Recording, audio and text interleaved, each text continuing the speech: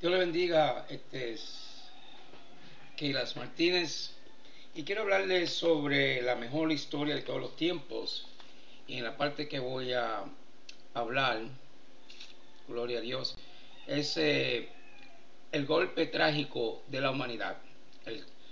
La mayor drama de la historia del ser humano como lugar justo desde el principio, tomó lugar justo desde el principio. El hombre y la mujer decidieron separarse de su creador para seguir sus propios caminos. Podemos ver la consecuencia de esta decisión. Ellos desobedecieron al Señor. Dios le dijo de todo árbol que estaban en el huerto donde Dios lo había colocado, podían comer. Solo le prohibió comer del árbol que estaba en el medio del huerto, del jardín. Y ese es el árbol del conocimiento del bien y del mal, de ese fruto. Pero como ustedes saben que la curiosidad mató al gato y los seres humanos somos curiosos, y eso es lo que nos prohíben. Una vez es lo que nosotros vamos hacia para curiosear o para ver si por qué es que nos prohíben. Y eso fue lo que sucedió con nuestros primeros parejas, ¿verdad? Adán y Eva. Y la Biblia dice que la paga del pecado es muerte.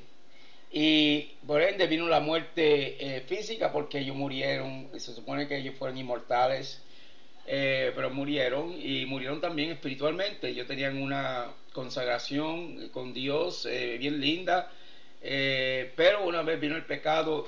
El pecado fue lo que hizo una separación entre el creador y su criatura, los hombres.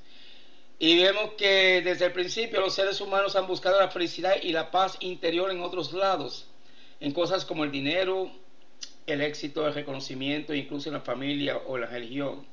Sin embargo, ¿cuántos sueños, metas y expectativas terminaron rompiéndose como una burbuja? Al final del día nos damos cuenta que hay un vacío que simplemente no podemos llenar.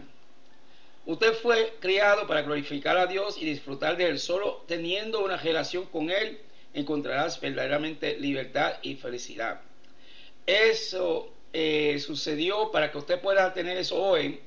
En la historia, hace 2000 años atrás, Dios realizó un acto de amor que jamás la humanidad haya visto. Y lo hizo por ti y por mí. Jesús vino a este mundo. Dios se hizo hombre y habitó entre vosotros, y vimos su gloria, gloria como el unigénito del Padre. Él se hizo carne, fue hombre, su nombre era Jesús. Él fue extraordinario. Su nacimiento, su vida, su muerte y su resurrección. Él fue único.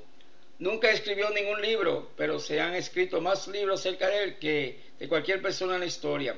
Además, la cantidad de vidas que él ha cambiado es sorprendente. Pero, y esto es lo más importante, este hombre dijo ser el Hijo de Dios. Yo soy el camino, la verdad y la vida. Nadie viene al Padre si no es por mí. Eso lo dijo él textualmente, y tal. Se encuentra en la Santa Escritura, Santa Biblia. El libro de Juan, capítulo 14, versículo 6. Su vida tenía tanto poder, y las cosas que él dijo y hizo fueron tan radicales y diferentes de todo lo que se había dicho y hecho antes. Él ama a las personas de la sociedad, que la sociedad rechaza. Y como la gente que está rechazada hoy en día, el Señor ama a todos los seres, aleluya. Como la prostituta, los leprosos, el drogadicto, o al que está preso en la cárcel. El Señor dice que viene a mí, yo no lo he hecho fuera. Él no nos olvida, aleluya. Siempre, gloria a Dios, nos tienen a nosotros en su pensamiento. Jesús es la única persona en toda la historia que ha vivido una vida perfecta. Por eso su muerte en la cruz fue para salvarnos. Jesús dijo que debemos ser perfectos tal como el Padre es perfecto. Debemos amar a Dios con todo el corazón y amar al prójimo como a nosotros mismos. Jesús dejó claro que el ser humano no puede superar el abismo entre él y Dios. No puede superarlo. No puede reconciliar el hombre solo. Necesita a uno que Dios tuvo su vida por ti y por mí, se llama Jesucristo. Nos encontramos en un dilema. Dios es santo y demanda perfección. No puede tolerar el pecado, o lo que él demanda santidad. La Biblia dice que sin santidad nadie verá al Señor. La Biblia dice que la consecuencia del pecado es la muerte, Pero yo quiero decirte, pero la dádiva de Dios es vida eterna en Cristo Jesús, Señor nuestro. Jesús vino para restaurar la relación rota entre Dios y el ser humano. Él te ama con un amor eterno, dio todo por ti, sufrió el castigo por tus pecados que te separaban de Dios.